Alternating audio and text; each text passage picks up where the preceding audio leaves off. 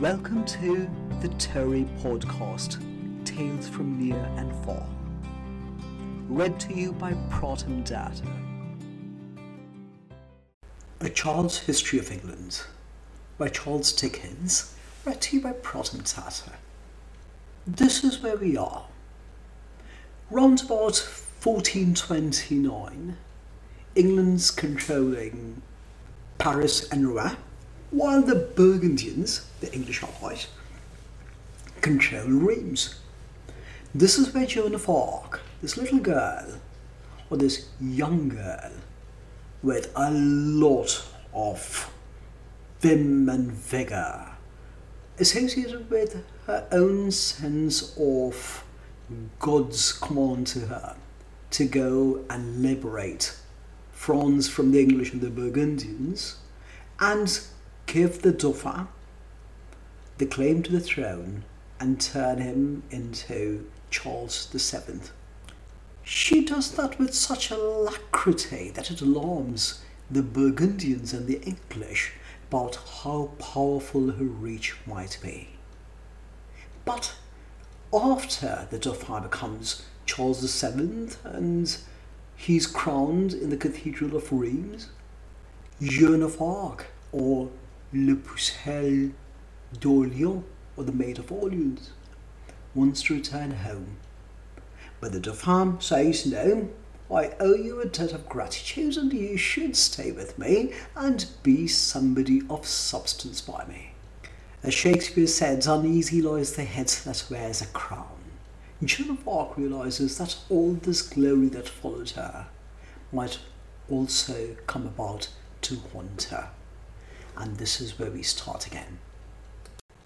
It was not to be, and she continued helping the king.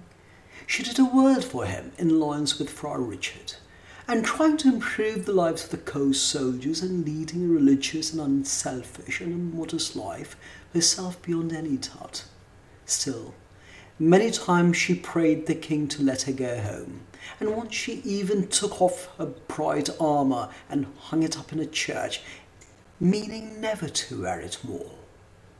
But the king always won her back, and she was of any use to him, so she went on and on and on to her doom.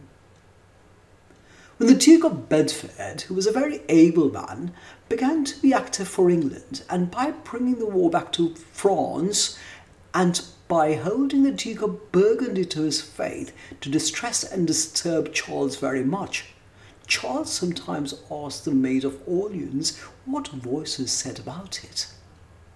But the voices had become very like ordinary voices in perplexed times, contradictory and confused, so that now they said one thing and now said another, and the maid lost credit every day. Charles marched onto Paris, which was opposed to him, and attacked the suburb of Saint-Ouen. In this fight, being again struck down into the ditch, she was abandoned by the whole army. She lay unaided among a heap of dead and crawled out how she could.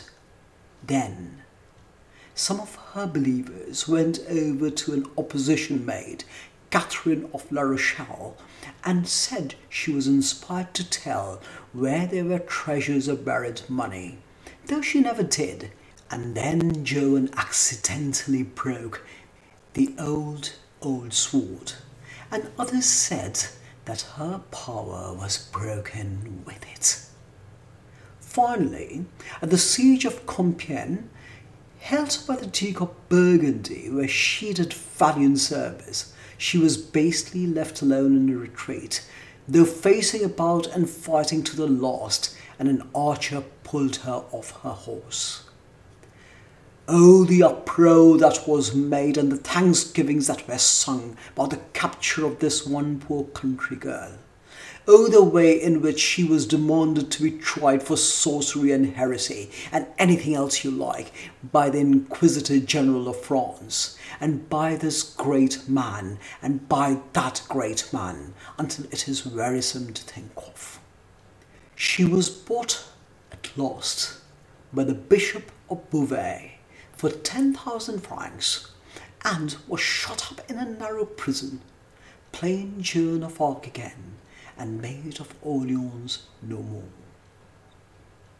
I should never have done if I were to tell you how they had Joan out to examine her, and cross-examine her, and re-examine her, and worry her into saying anything and everything, and how all sorts of scholars and doctors bestowed their utmost tediousness upon her.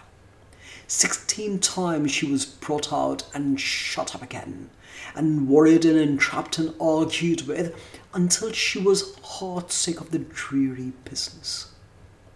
On the last occasion of this kind, she was brought into a burial place at Rouen, dismally decorated with a scaffold, and a stake and faggots, and the executioner, and a pulpit with a friar therein, and an awful sermon ready.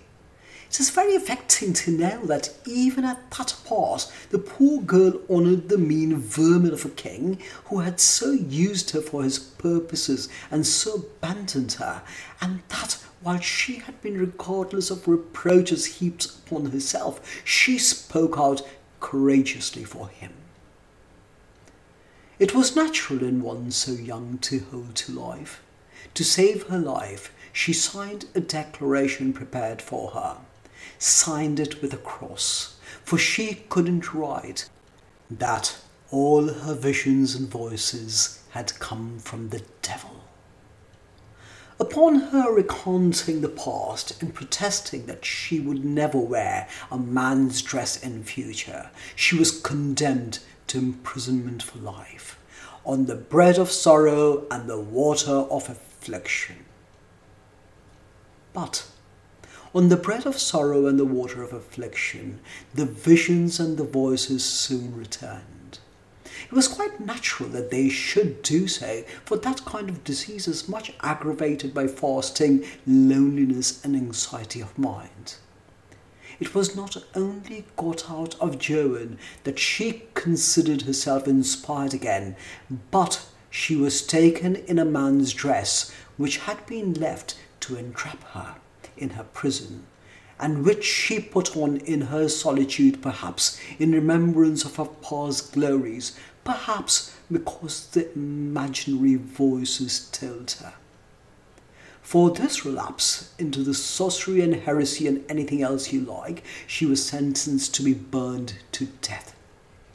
And in the marketplace of Rouen, in the hideous dress which the monks had invented for such spectacles, with priests and bishops sitting in a gallery looking on, though some had the Christian grace to go away, unable to endure the infamous scene.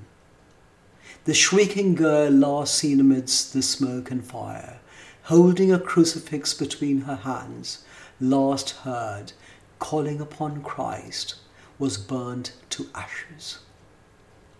They threw her ashes into the river Seine, but they will rise against her murderers on the last day. From the moment of her capture, neither the French king nor one single man in all his court raised a finger to save her. It is no defence of them that they may have never really believed in her, or that they may have won her victories by their skill and bravery. The more they pretended to believe in her, the more they had caused her to believe in herself.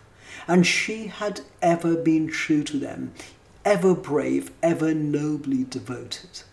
But it is no wonder that they, who were in all things false to themselves, false to one another, false to their country, false to heaven, false to earth, should be monsters of ingratitude and treachery to a helpless peasant girl.